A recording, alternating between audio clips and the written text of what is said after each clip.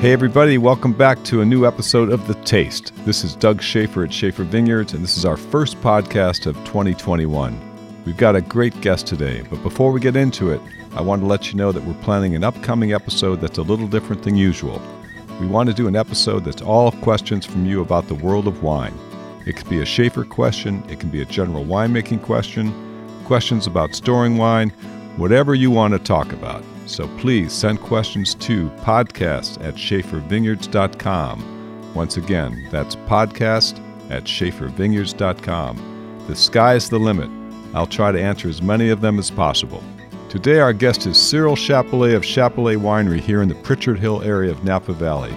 Cyril's father, Don, started the winery in 1967, way before Napa was considered anything special. Cyril has seen it all and has a great story to tell, so let's get into it.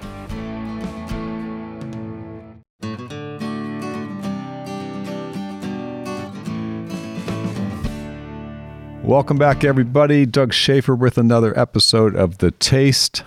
Very excited about our guest today. Longtime friend. We have a lot in common. We both are part of family wineries. We both have and had wonderful fathers who founded our wineries, and we're doing our best to follow in their footsteps. But the one thing we have in common that I don't have in common with anybody else in the wine business is high school basketball. So this guy's name is Cyril Chapelet, chairman of Chapelet Winery. And I got to tell you, I first met him in the third or fourth week in January 1973. We had just moved out from Chicago. I check into school on a Monday morning. The guy checking me in, Cyril, it was Pat Delger. Remember Pat Delger?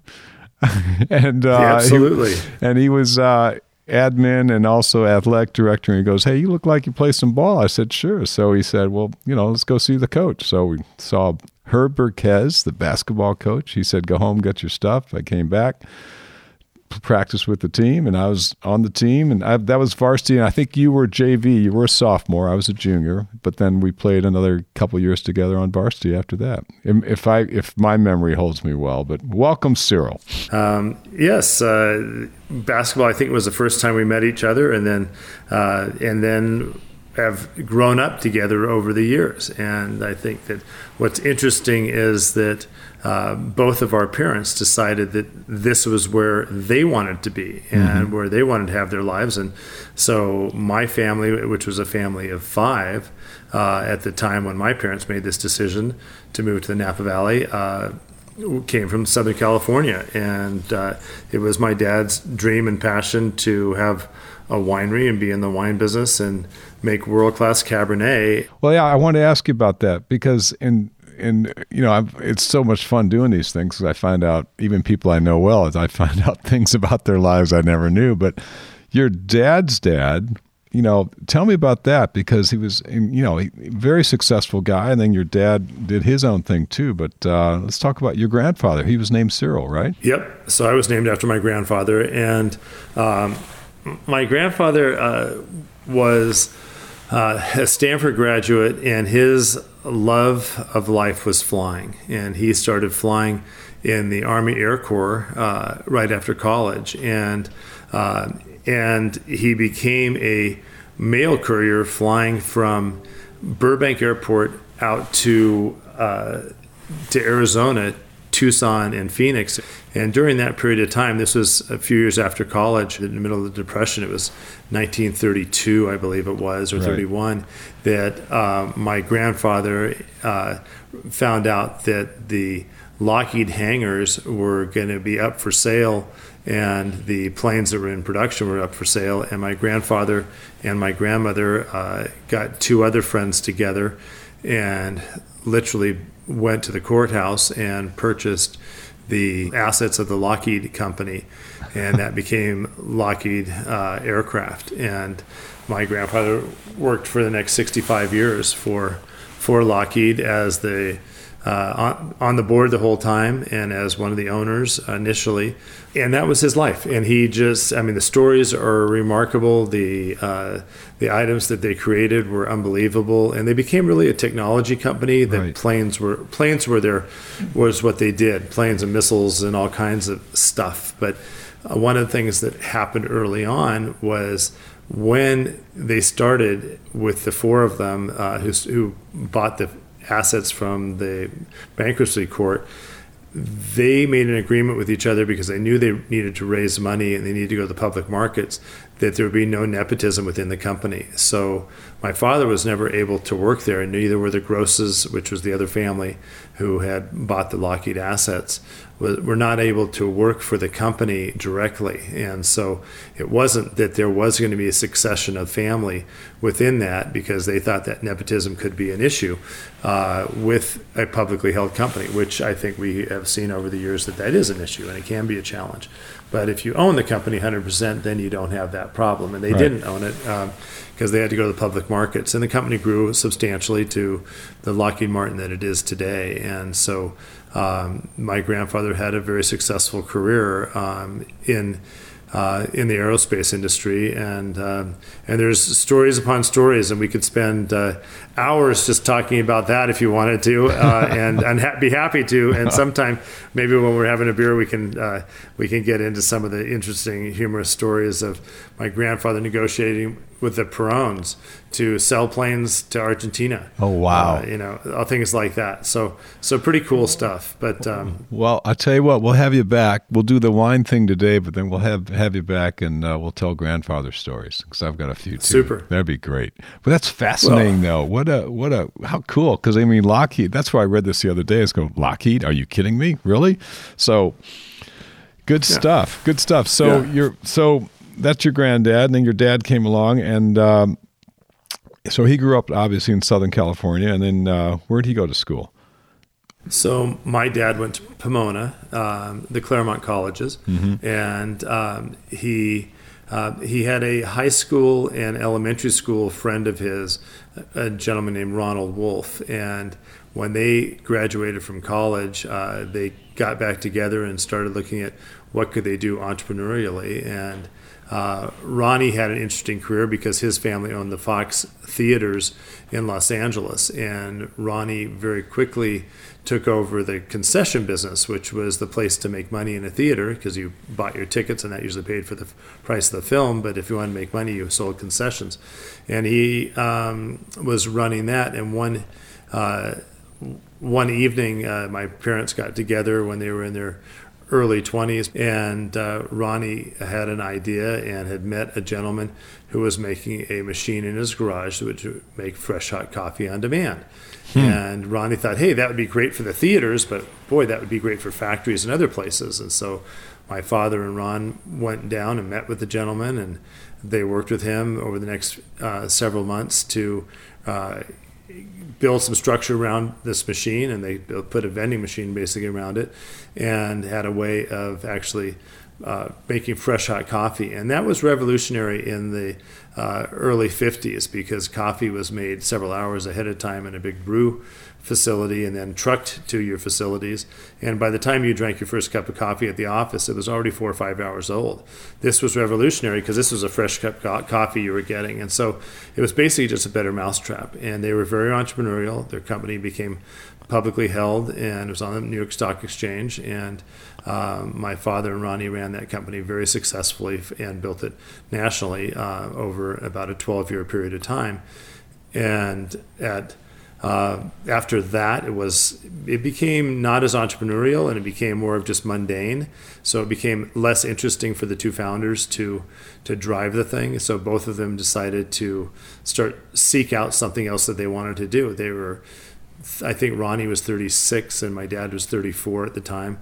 And my father had grown a bit of a passion for wine during the time, and my father had a wine tasting group in Los Angeles that he had gotten to know, and they were enjoying wonderful wines. And my father said, this might be an interesting career. And so he basically started taking trips up to the Napa Valley to to look for land and look at the possibility. And what was interesting at that time, in 1966 and 67, there had been no new people coming into the Napa Valley. Right. There was nobody new. I mean, we were the first foreigners to come in, and when we came in, foreigners, and that's what they considered us. I mean, we had little page boy haircuts, and I was in fifth grade, and the rest of my brothers and sisters, we moved to the Napa Valley back then, and we were foreigners. Everybody else had buzz cuts, and they were all farming kids at St. Helena when we got there. So I remember I was right behind it. This is funny. So what? So your dad got into wine, and he did it. He did it in '66. My dad didn't get into wine. He just did it because he heard this was going to be a really booming business. He was betting on that. But I remember showing up in '73 because I was a junior in high school. You're a sophomore, and I'm with you. I remember that we were, I was an outsider. We got totally along. We had kids. friends. That's right. Yeah, new kids and all that. But you were in fifth grade. That must have been even, what an adjustment, because you came from Southern California and all of a sudden you're in St. Helena, which, as you were saying, and I'll echo it, well, you were here before me, but yeah, there weren't new wineries, there weren't new people coming in. That was just, you guys were the start of it, and folks came after. And I don't think that my father was trying to do anything revolutionary, and it wasn't. He was just had a passion to make really great wine and see if they could do that, and he wanted to have a business that would be a logical, thoughtful business. And one of the parts that was really critical for Dad was that he wanted to have a business that we owned 100%. He did not want to have another publicly held business, did not want to have a board of directors, did not want to have any outside influence, and wanted to be able to control it. And he ran the business by the seat of his pants. But he had a logical seat of his pants. I mean, your dad and my dad were both very smart and very entrepreneurial, and had an interest to kind of do the right thing. And they were both community spirited. They worked with other people, but they were really outsiders, especially when my dad got there. There was nobody. He went and talked to Robert Mondavi, who was at that time just pulling away from the Charles Krug winery, and starting to do his own thing. But that was, we were the second winery after Prohibition to be built in the Napa Valley. Wow. And Robert Mondavi was the first new winery. All the rest were pre-Prohibition wineries that had been reenacted. So it was a big change. And then the interesting part of it was that my father got guidance from Andrei Chelichev, who I think the term was that, Don, if I could get more grapes from the hillside, I could make even better wines. So why are you looking at valley floor? You need to be looking at the hillsides and look at the mountains and see what you can find there. And there were not a lot of vineyards planted in the hillsides. There were very few areas to be able to look at that time. And so it turned out that when Dad went up to Pritchard Hill on one of the tours with the real estate brokers, he looked out from there and said, "God, this is gorgeous. I probably could convince Molly to move up here with the kids, and this might be interesting enough that it'd be kind of fun." And my mother was pretty much of a city girl, and my mom and Dad had known each other since they were 14 years old. They met. Oh, wow. They met at a horseback riding facility where my dad was training a colt. And the word for my mother was that any person who could be so gentle with this animal who just threw him 3 times and get back up is somebody that I want to get to know. And that was at 14 years old. And I think she just kept hanging out in the barn until he noticed her. So, that's a great story. Oh, I love that. So she hung in there. Well, God, your parents were beautiful, beautiful people. But how did he find, interesting comment you made earlier, because I was going to ask you about other grape growing areas. Yeah, that time there weren't other wine grape growing areas that were kind of established and well known. They are today, Sonoma and Paso Robles and on and on and on. But you're right, back in the mid 60s, heck, people were still just trying to figure out what fine wine was. I mean, that was just starting. How did your dad find Andrei Chelichev? Because he was the guy. How did he track him down? Well, if you think about it, when my dad came up, he was a businessman. He was trying to figure out what would work and he went and talked to the Sebastianis Senior. He went and talked to, of course, the Mondavies and the Mondavis, and spoke to Bob, and he went and talked to Joe Heitz and some of these people who were there. And during that research that he was researching, he was 33 and 34 years old when he was doing this. Just a kid. So, right. And so you and I think of that's half of our ages, right? Right. So just about. And he basically did it like any businessman would, just try to get as much intel as he possibly could. And during that process, he had been introduced to Andre and gotten to know who Andre was. He had some early BV wines in his cellar in Los Angeles, and he knew of the wines that Andre was making. So he already knew about who Andre was. And then when he got up there, he met with him. And Andre one time said to him, Don, look, you keep coming over here. You keep showing me all these different properties that are available. Why don't you show up tomorrow, and I have some wines for you to try. And this will help me with giving you some direction on what you should be looking for. And so as the story went, he showed up at 2 o'clock in the afternoon or something, and Andre had 4 glasses of wine in the little tasting area there and said, Don, you just try these, and I'll be back in a few minutes, and we can talk about them. And my dad, he said, I want you to know which of these wines you choose that you like the best and which you like the least.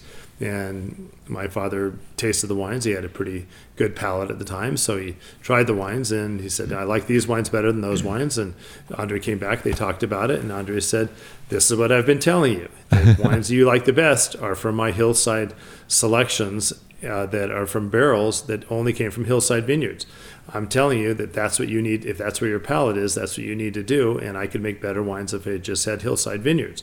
So that was what changed my father's direction from looking at Valley Floor Vineyards to only looking at Hillside Vineyards. So he looked at the Mike Thomas property. He looked at some other properties around the valley, and Pritchard Hill at that time, and the property that Dad ended up buying was the original Pritchard family's property that Charles Pritchard in 1863 had come out and purchased for their family's place to get away to, and where they moved from upstate New York to California, and bought this piece of property, which was 320 acres, and then within about 6 months, my dad bought the other 350 acres next to us.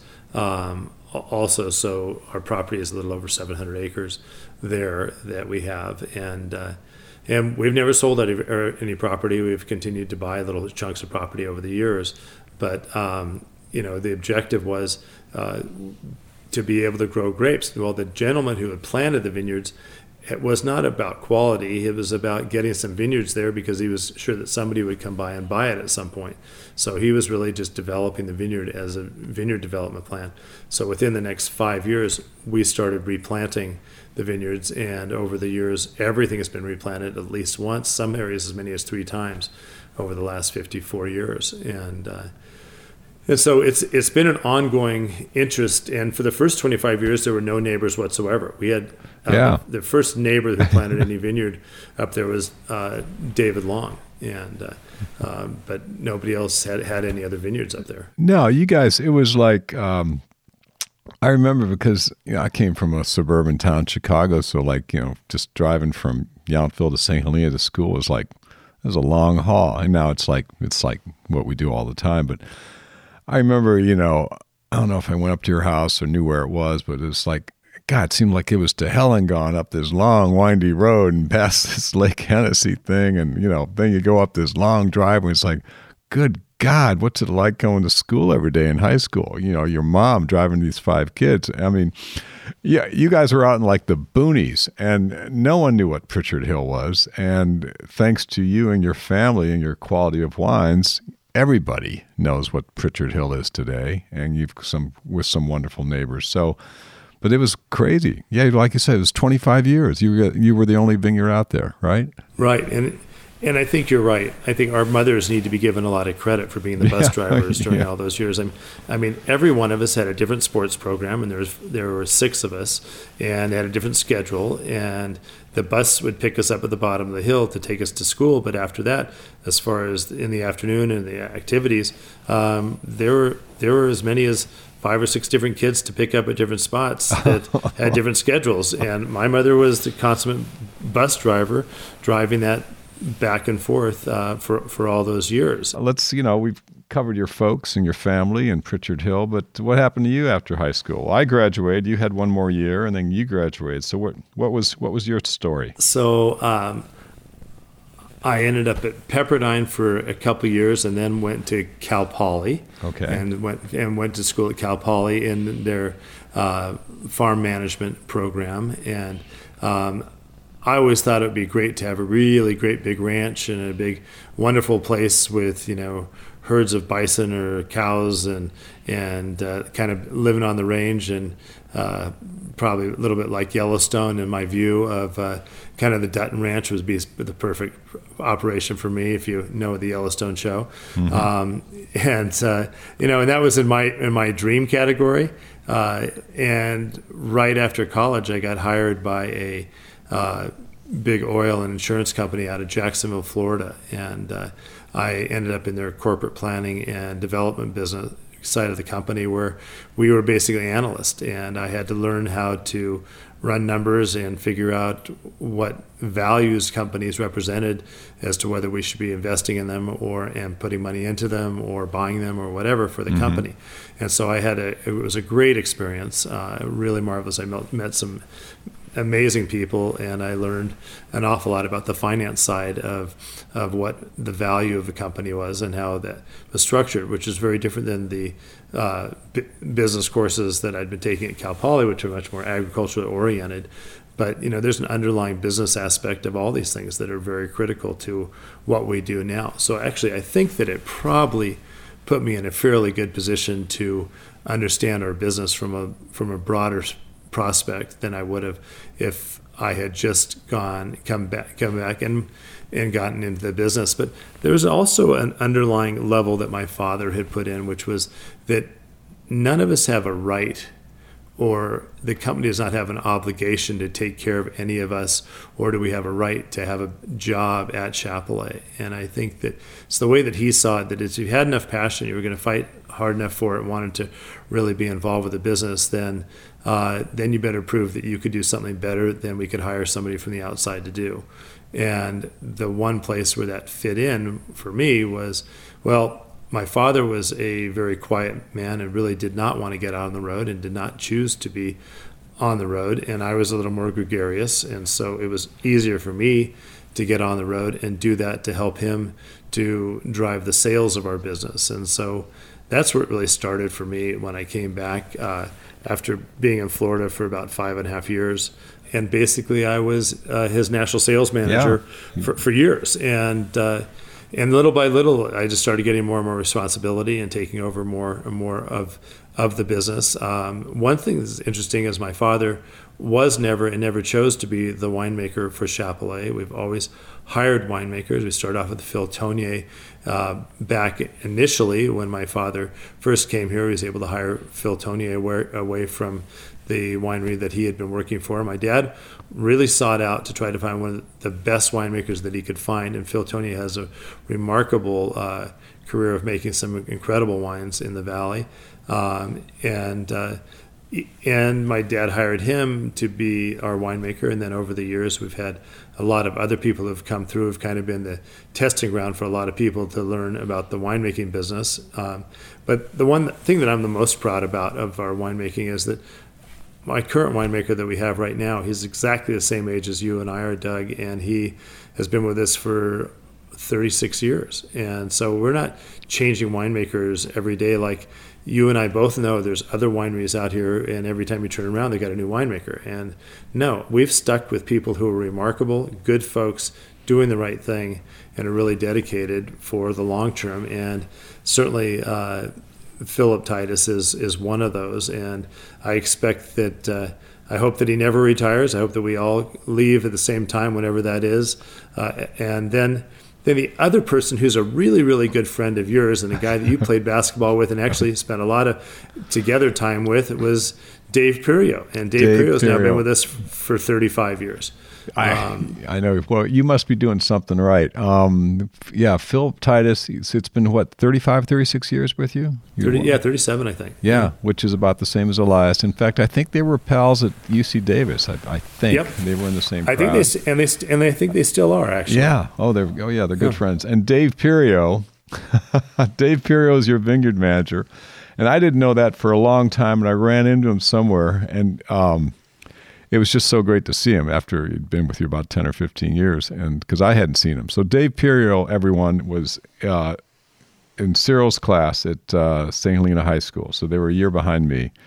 So I'm a senior, and these two young bucks or juniors were all on the varsity basketball team, and Dave Pirio had the best outside jump shot in the league. Everybody knew him. I mean, the guy he averaged 20 plus points a game. So he was the offense, and one of the most soft-spoken, gentle guys in the world. And but he was just a killer on scoring points. But as I recall, I think I wasn't a starter. I was like 6th or 7th man. So whenever we scrimmaged in practice, the coach would pull me aside and said, "Okay, you guard Pirio, Schaefer. You guard Pirio.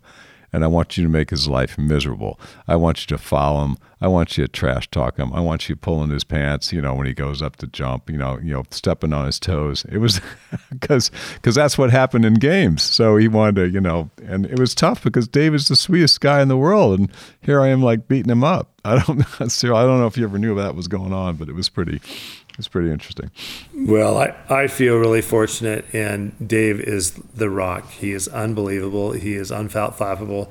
He is one of the most thoughtful human being, and he has really recreated the redevelopment of Pritchard Hill from our standpoint, and all the new plantings of vineyards and all the science that goes along with it.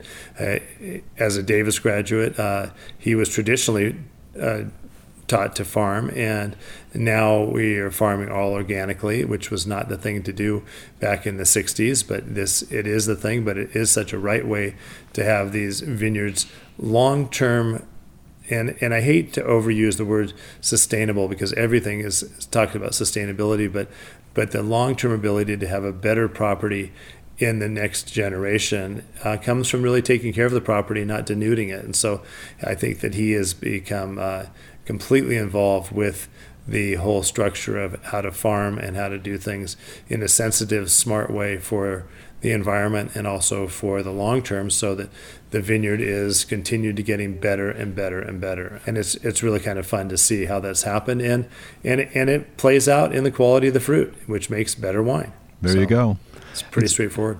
And how many acres do you guys have up on Pritchard Hill now planted? So we have about 140 acres of vineyard of our own there, and then I've put in for a permit now, and we're hopefully going to get that qualified and put through for another 35 acres or so up on the hill. We have a lot more land that we could develop. We've chosen to only develop kind of the sweet spots, right? And the vast majority of our property is hillside and trees and forest and woods, and in this case, what we're doing right now is doing everything we can do to clear the understory, the underbrush from our forests and our woods as much as possible to protect ourselves from these fires that we've been challenged with over the years. Yeah. So we're just doing what we can do to protect it. And luckily, you and I have some of the same friends who have protected our properties and our homes and our wineries. And the Pinas have been there, and Jimmy Rigucci and some of these guys to help protect us, and I don't want to rely completely on them, so I want to make sure we're doing everything we can do to have our properties be in as best shape as they can be. Oh, that's good to hear. So it's a priority. Critical. Yeah, it is. But flashing back to your mom, who's such a great lady, and tell me about her book publishing business. She's published a few books. Is it the one for sure? I think she's published 4 books. Okay. And now you're going to challenge me. But A Vineyard Garden was certainly the first one. Then there's Gardens of the Napa Valley. And then there's 2 other ones. There's one about cave book that she did, which is quite remarkable. But my mother has got a remarkable eye for beauty, and she was an art major in college, and she always had an eye for beauty. But I think that the natural beauty that was around her was so impressive when she moved up here that became part of her liveliness and her excitement. And so she started taking pictures and photographing, and then wrote a book about the Vineyard Garden, which was basically the first 25 years of our life here, with some anecdotes and stories and great pictures in it of our vineyards and the gardens and all the things that made her happy. Mm-hmm. The book was very successful. It went on to a second and third printing, and it's pretty timeless, and the recipes are still great. And so she's continually taking pictures. She's continually driven to add more beauty to the property and anybody else's property that she can get involved with. She works with her friend Ellie Coppola kind of endlessly, and is always getting calls from Ellie to look at this or look at that, and let's see what we can do to make the Coppola property even more exciting and more interesting. And Mom's last 54 years in the Valley have really brought her to a level where she's very well respected in that regard, and it's a big part of her life. So her publishing, I don't think that she did it for the publishing standpoint. I think she did it as a venue of her art, right, to have other people understand what she was doing. And they're great gifts and books that we have given away over the years, or people have purchased. So and she's still driven, and every day she has a list of things that she wants us to do on the property, or move, or recreate, or do something else. And so she's still very involved, and she's kind of our aesthetic czarina, for what happens on the property. And heaven forbid somebody who cuts a tree in the wrong spot, right, or cuts a tree that she didn't want cut. So so she's still very involved, and she took on a very strong role and has continued to have a strong role on the property.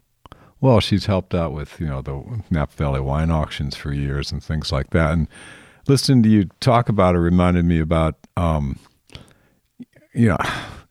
hate to keep saying back in the old days and all that stuff, but in the early days, starting out, as you mentioned before, there wasn't direct mail.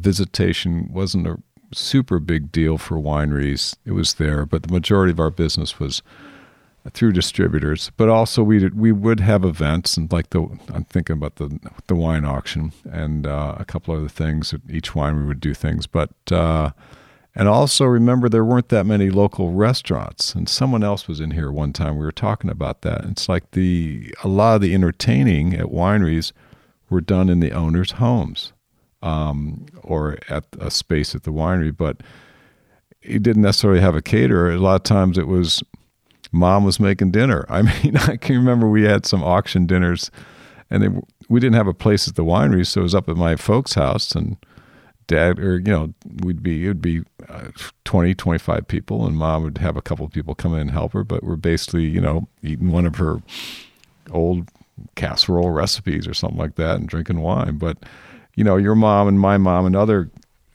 gals and spouses of just the whole families would do the entertaining. It you wouldn't have your hospitality department or something like that. It would just be kind of homegrown. It was kind of cool. Different time. Well, if you think about it, when we first moved to the Napa Valley, there was not a white tablecloth restaurant in the Napa Valley at all. That's true. There was Vern's Copper Chimney and a few of those things,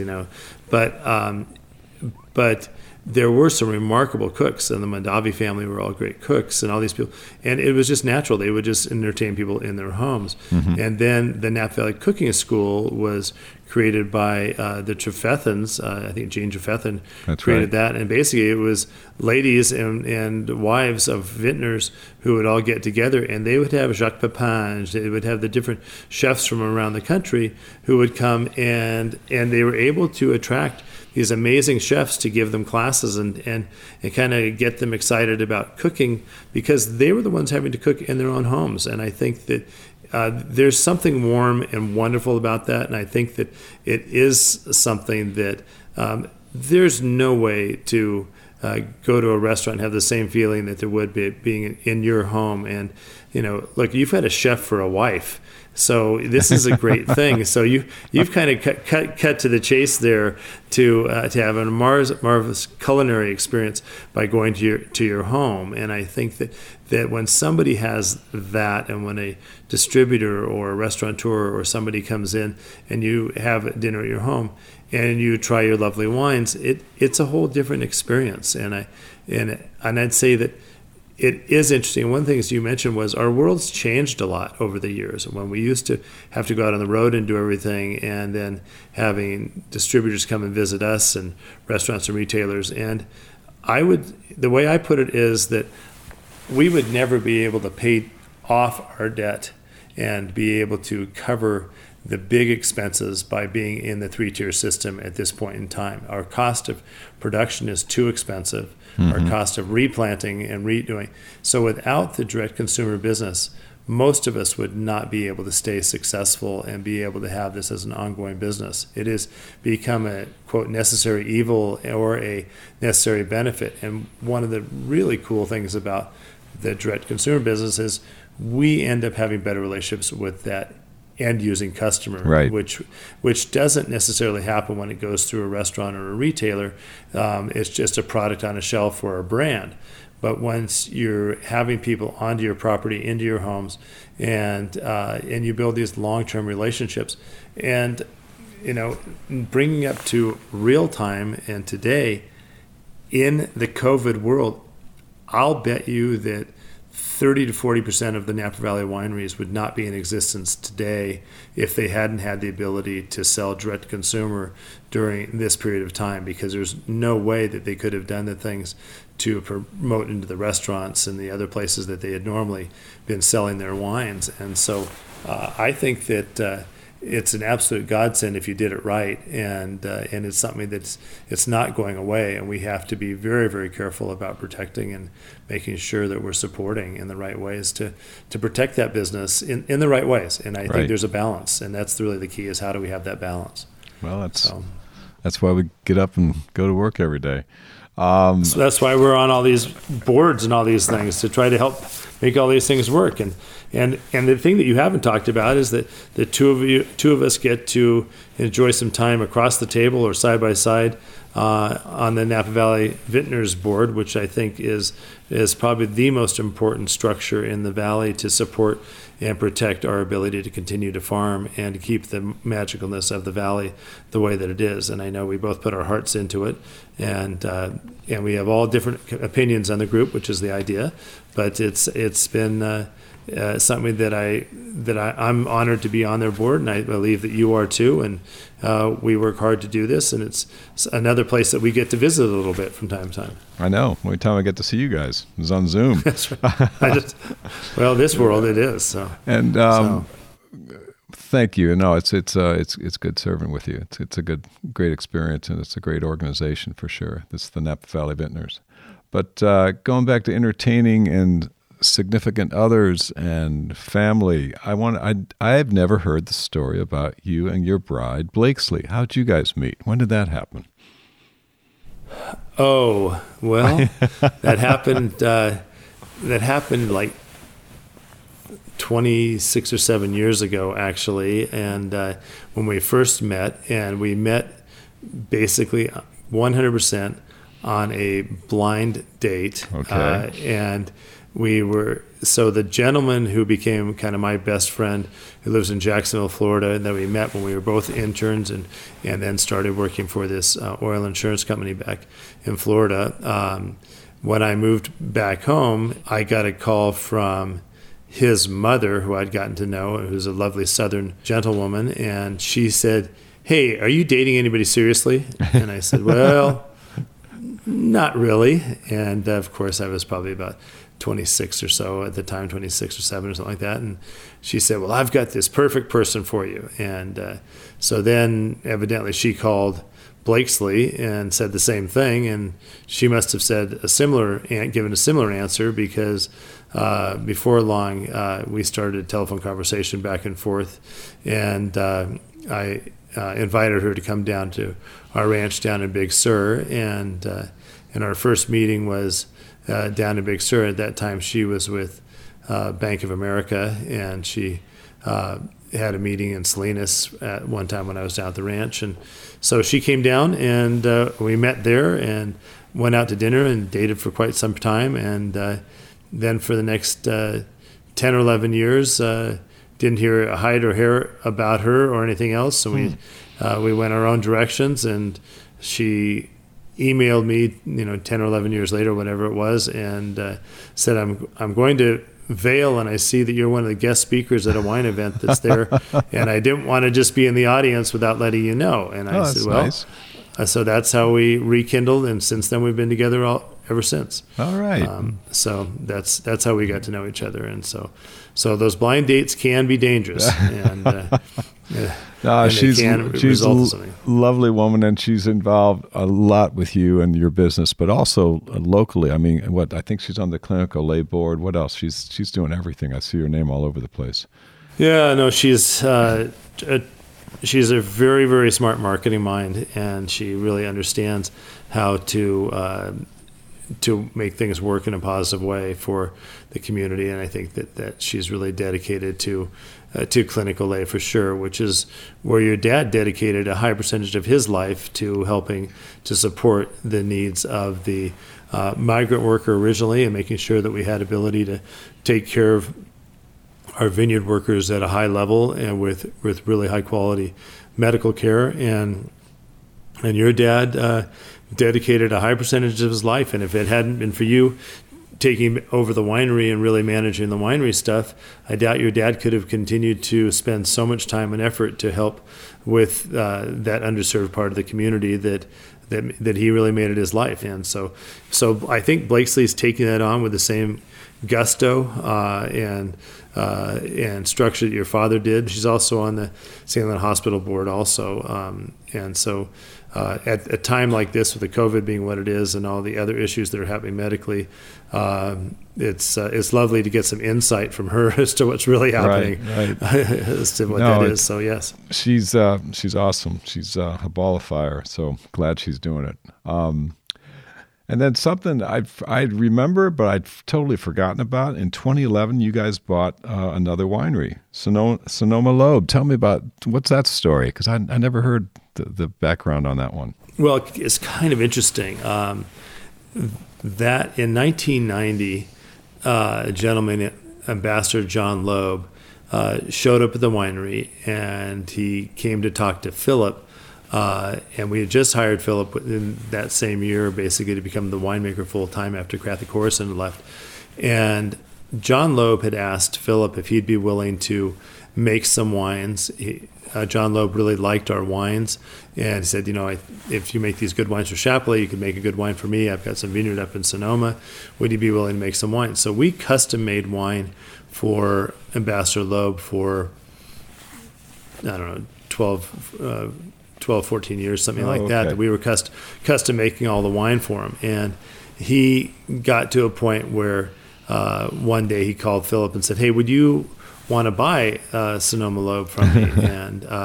And would you like to have the ability to market and sell and this wine, because it's really good, And Philip goes, well, I know it's good. I've negotiated all the grapes. I've done all the stuff. I've been managing the production side of it for years.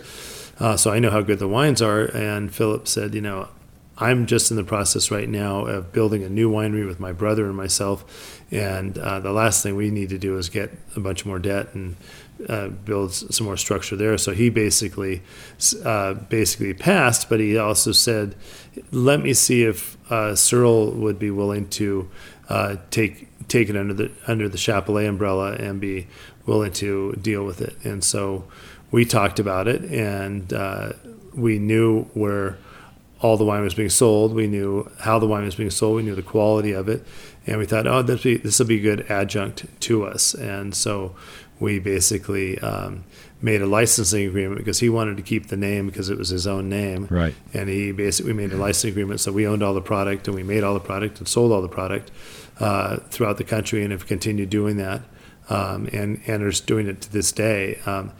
And it's been interesting. It's been challenging from the standpoint that it's not Chapelet, and my sales guys are going out and selling a wine that doesn't have a Chapelet name on it. And even though we tell the story and all the rest, it's harder to sell than it is to sell the Chapelet wines. Sure. And we've learned that. So it's been interesting. I don't see it as a great big growth potential thing, but we've continued to work it and work it well, and it's been successful for us. I think if we were to do something like that again, we wouldn't do it without owning the assets and Right. owning certainly owning the name, but also probably wouldn't do it as a virtual winery. Probably would do it with bricks and mortar if we were looking at that. And my belief is, honestly, Doug, that there's going to be some terrific opportunities in the next 2 or 3 years, and there are some coming about right now for any of us who are established brands who would want to grow and want to build and be able to take on other established brands to do that. And with the structure that we already have within our businesses, and with the accounting programs and with the marketing and the sales teams and all the rest, we probably are in a pretty good position to be able to take advantage of those things. So I think there are going to be opportunities, whether we choose to get involved with those and get involved with other things or not. Those opportunities are going to come about. So, we're watching and we'll see what happens. Yeah. I have no plans on anything right now, but I just see properties coming available, and people are finding out that it's not, as a hobby business, it's challenging. And the one difference is you and I don't take this on as a hobby. It's what we do every day, all day long. No, it's the full Monty, without a doubt. And so these days you're chairman, but when my dad became chairman, like you said, he spent most of his time working for philanthropic causes, which was great, and which was great for him and us, and it also freed me up to run the business. So it was a good move. But I don't think you as chairman is the same way. I think you're still running the thing every day, right? Day-to-day duties? Yeah, no, our chairman position was a position that was held by my father, and then my father bequeathed it to me but also with the board's approval. And the board are mostly family members. We've got Jack Daniels, who's on the outside, a friend of yours, a guy Right. you've known forever, who worked for us years and years ago and had built a very successful company here in the Valley. And so he's on our board as an outside board member. I'll probably put another 2 board members on in the next year or so from the outside. What I'm trying to do is stay at 30,000 feet more. I now have a managing director who's just a remarkable guy doing a phenomenal job, David Franke, who's now working for us also. And he's alleviated me to have a little bit of more flexibility, but I still hold the position of chairman of the board and president of the company. My brother Dominic is vice president of the company. My sister is executive secretary, and Carissa. So the 3 of us work for the company all the time, and our agreement is that there will be somebody on the Chapelet property at all times, so that there's one of the family members who is there to answer questions or deal with issues or whatever. So right now, Dominic is there. I'm actually talking to you from Sun Valley, Idaho, and where we have been during the since Thanksgiving now, and it's a little bit safer with COVID being what it is in the Valley, and I think that I can run the company pretty successfully from right here. I was on a Zoom call all morning this morning with my team, which I do every Monday morning, just to kind of see where everybody is. Right. But I oversee all of it and run all of it, and I would not say that I'm doing every bit of the work, because I got lots of people who are way better than I am at doing all the day-to-day stuff. And so, the vineyard stuff is all overseen by Dave, and My job is to support him and make sure that he has the assets and the structure and the financial ability to do what he needs to do. The winery run by Philip. If he needs new or more barrels or more tanks or more equipment, that's up to me to figure out how to make that happen on that side. But he's making those choices, and same thing with all of our management teams. So I've got to be the biggest cheerleader and the biggest advocate for driving the company. That's kind of what I see myself as at this point in time. Doesn't it drive you crazy, these winemakers, especially when you got a really good one like you and I have, and it's like they keep making great wines. And, they come in and say, well, it's time to buy this or it's time to buy that. And it's like in the old days, you'd kind of have a conversation, kind of like, do we really need to spend that much money for that? I mean, is it really going to make the difference? Where now it's like, okay, go ahead and buy it. Do you find yourself in the same position? It's like, what are you going to do? Well, I'll tell you a funny little story that happened a few years ago. We had just done some major revamping. We built a whole new barrel building there, and all of us have done this over the years, right? You do some major upgrade of some type, and we had just done a bunch of stuff, bought a bunch of new equipment and everything else, and Philip and I were giving a tour to an investment banker guy who is a big fund manager but loves our wines, and we were giving him a tour, and Philip says to him, "This is so terrific. I have all the newest gadgets. I have all the newest equipment. It is, we've just revamped everything. And Chapelet has been so good to me." And I said, "It's so great. I'm not going to need anything else. I've got this wired. So for years, I'm not going to need anything else." And I reminded him this morning when we had a budget meeting that I said, Philip, he goes, "No, that I never make that mistake again because things are wearing out." And the nice thing about what Philip has done for us is he did put together a 5-year budget, and he said, this piece of equipment, this optical sorter that's really, really cool and the state of the art right now, it's going to wear out over the next 4 to 5 years. So in 4 years, I need to get another one of those. Right. And in 3 years, I'm going to need to get another one of these, and I'm going to need a couple more small blending tanks. And so these things continue on. And he was laughing about it. He goes, I will never tell you that I'm done because, and then we look at the vineyard development. Look at what the expense of vineyard development is now. And we got that.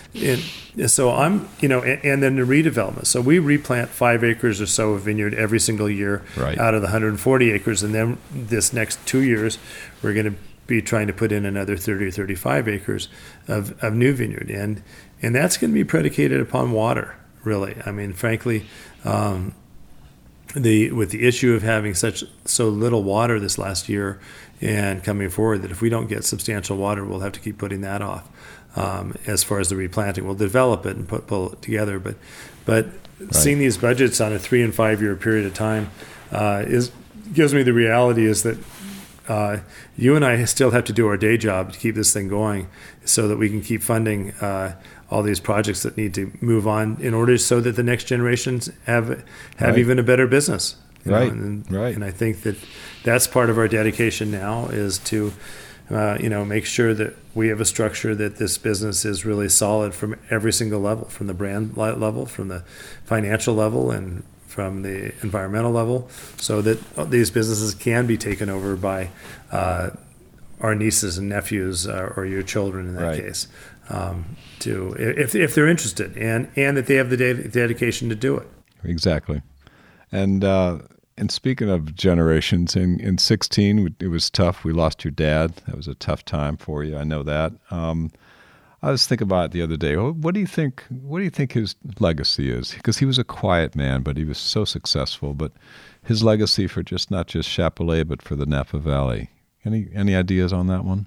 I don't know. I think your point is right. He is such a quiet and soft-spoken person that never wanted to be in the limelight and never wanted to do, but he wanted to quietly help where he could.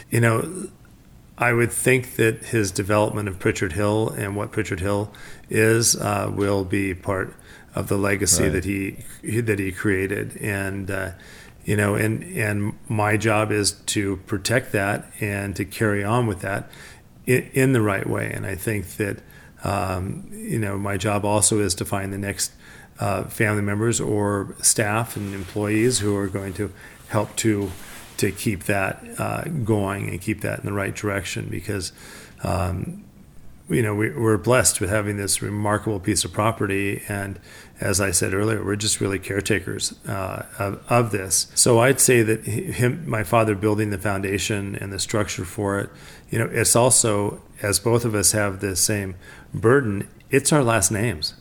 Yeah. It doesn't go away, and it's basically, and I'm use this term all the time. It was Dad's dream. It's my reality, and I think that to me is very real. But the way I see this is that he's the one who had all the risk. And I'm sorry to say, Doug, your dad and you guys have had all of the risk. That's not the next generation.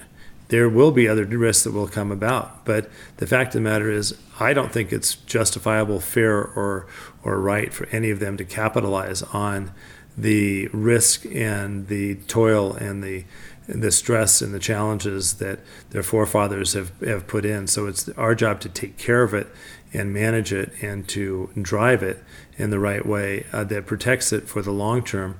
And it's not our job to capitalize on it and take the funds out of the thing, because you could, and I think the more the American way is, once it becomes really valuable, it gets sold, and I don't see it that way at all. I see it as a much longer term and a much more of a European model of how do we keep this for generations and make this work for generations, even if it has to skip a generation or two. Right. So my hope is that really becomes my dad's legacy, is that we've lived out his dream for him, which was to take on a family business, not a family empire, not a family castle or whatever. This is really about a wonderful, terrific industry and business that we've dedicated ourselves to. So I would say that was probably Dad's legacy, if that could be put into it. And I don't know how you put that into words, but. No, I think he did a great job. He was a super guy. So talk to me about what you guys are making. What are you guys making varietal-wise these days? You started out with Cab, Chard, and Chenin Blanc, I think. And, so I think that, are they still around? You got more? What do you got? There were a few other weird things that happened over the years. We actually made some Sangiovese for a while. We actually made a Johannesburg Riesling. Johannesburg Riesling was actually grown on the property here at one period of time, and then we grew some Sangiovese, trying to follow the trends, and because Sangiovese seemed like it was a hot thing to do for a while. I'd say our tone is very different. I say that our tone is really doing what grows best on Pritchard Hill on our property and making that remarkable, and then go find the clients for it. We really can never get ahead of the trend well enough to design a wine that is for a group of people. What we have to do is design our wines and build our wines for what we can do the best as possible, and then find the right clientele for it. So Cabernet is number one, no question about it, on Pritchard Hill. But we have all 5 Bordeaux varietals that we have planted there. And then the only white grape that we have on Pritchard Hill is we have a small 3.5 acres of Chenin Blanc that we still make. That's great. I love it. It's just lovely. It's just a beautiful wine, and we kind of do it, and it says Molly on it, so it says my mom's name on it. You have to look on the back label to even see that it says Chenin Blanc. It comes in kind of a tall, long, dead leaf green Riesling bottle, and beautiful package, and it's just this gorgeous wine that's just terrific. And so from Pritchard Hill, it's all about Cabernet, really, besides the Chenin Blanc, and that's what we dedicate ourselves. But we have done something we call our Grower Collection, and the Grower Collection are wines that we're getting from Sonoma, and this really started from the Sonoma Low project. And we're doing a Pinot Noir and a Chardonnay and a Viognier, and they are very site specific, and they're from particular vineyards that are so we get some grapes from Calessa, which is a vineyard that Renneria runs and oversees, and it's just unbelievable. It's in the Petaluma Gap.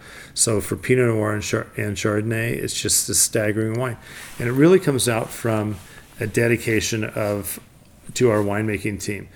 if they find something, if Philip finds something that's so terrific that he says, hey, I could do something really exciting with this, and we'll make a small amount of it for a club or for because we have to have enough to feed the DTC market of our own stuff. So in the national market, the wines that are out there are some Chardonnay that does come from Sonoma and comes from our grower collection, and then our Mountain Cuvée, which is our entry-level wine, our Signature Cabernet, and our Pritchard Hill. And those are the wines that go to the national market. The Pinot Noirs and the other Chardonnays and the Viognier are wines that are club-oriented. And then we do several different blends of Cabernet and different items that we do from Pritchard Hill. And we have a new wine that we've put together, which is our Hideaway. And it kind of straddles a position between our Pritchard Hill Cabernet and our Signature Cabernet, and that's from the vineyards that is right next to Blakesley and my house. Okay. And it's this 15-acre block of vineyard that is right between Colgan and Continuum. Okay. And it's mostly grapes that would have gone into our Pritchard Hill Cabernet, but matter of fact, you are probably more a part of this than you'll know, because when you've dedicated a high percentage of your life to helping with raise funds for the bake sale of the Napa Valley Vintners, which we call Premier Napa Valley. Right. And in doing that, one of the things that you asked to be done early on was to make unique blends or make unique wines that were not available in the national market. So we basically were doing that to support Premier, and we were making these kind of fascinating Cabernets, and they were typically 100% Cabernet, and we'd make a barrel or the 10 cases or 5 cases that we had to make for it. And then the clients several years later would come back and say, hey, have you tried that wine recently? That wine is staggering. That's really beautiful.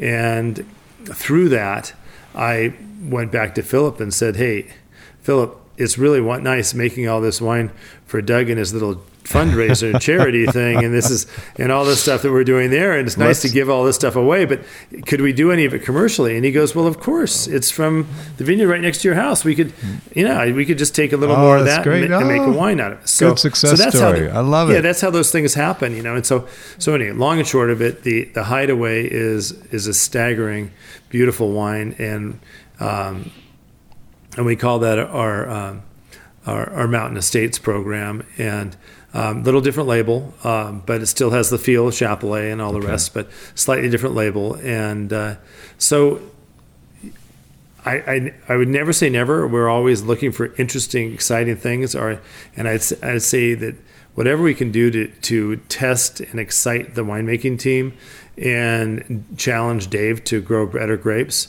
that's kind of our goal. That's kind of our job. And if we do that, well, then we have to go out and find the market for it, right? And find the right people who want to buy that wine. And so I think those are the big things that are happening for us going forward. And I don't see that changing very much in the near future. I see that just continuing on as we go forward. And so that's the excitement on the plan. And what I should do is get you a little stash of all these wines, and I'll call Erica to see how we could drop off some of those wines so you can see what we're talking about, and so you can actually try them. That would be great. Thank you. But don't send it all to me, so we can save some stuff to have together at some point, whether it's sooner or later. If it's later, we'll be side by side. If it's sooner, we can go out to a park bench somewhere. I'd like that. Where can people find your wine? Is your website? That's the place to go? So if you're around the country, you can find it at fine wine retailers around the country, no question about that. And we are distributed throughout the whole country. And the best way is to go to our website, and you can get virtually all of our wines through our website, and that's chapelet.com, www.chapelet.com. And you can get to our website and find the wines. And so any of the wines that we talked about today are available there, and you can always call me. I'm very accessible, and I'll help with that too. So we're a family business and we're planning on doing this for a long time. So buy it directly from us. And if we can find it for you closer to you, we'll happy to help you do that too. So all right, man. Cyril, thanks so much for taking the time. It was great to catch up with you and hear some of these stories that I have not heard yet. So appreciate the time.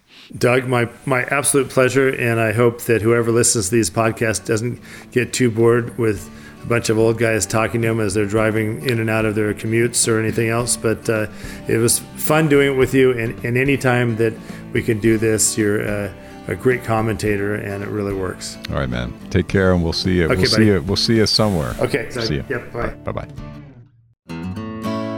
Well, that was fun catching up with Cyril. Hope you enjoyed that and feel like you got a good behind-the-scenes look at running a great family business here in the Napa Valley. The Chapelets make terrific wines and have had a big positive impact on the valley. If you get a chance to track down some of the wines we talked about today, you won't be disappointed. And before I sign off, a reminder about our upcoming episode. We'd love to get your questions, whatever you want to talk about in the world of wine. Send them to podcast@SchaeferVineyards.com. And if you want to help support the podcast, please rate and review it on iTunes. Thanks very much, and we'll see you next time.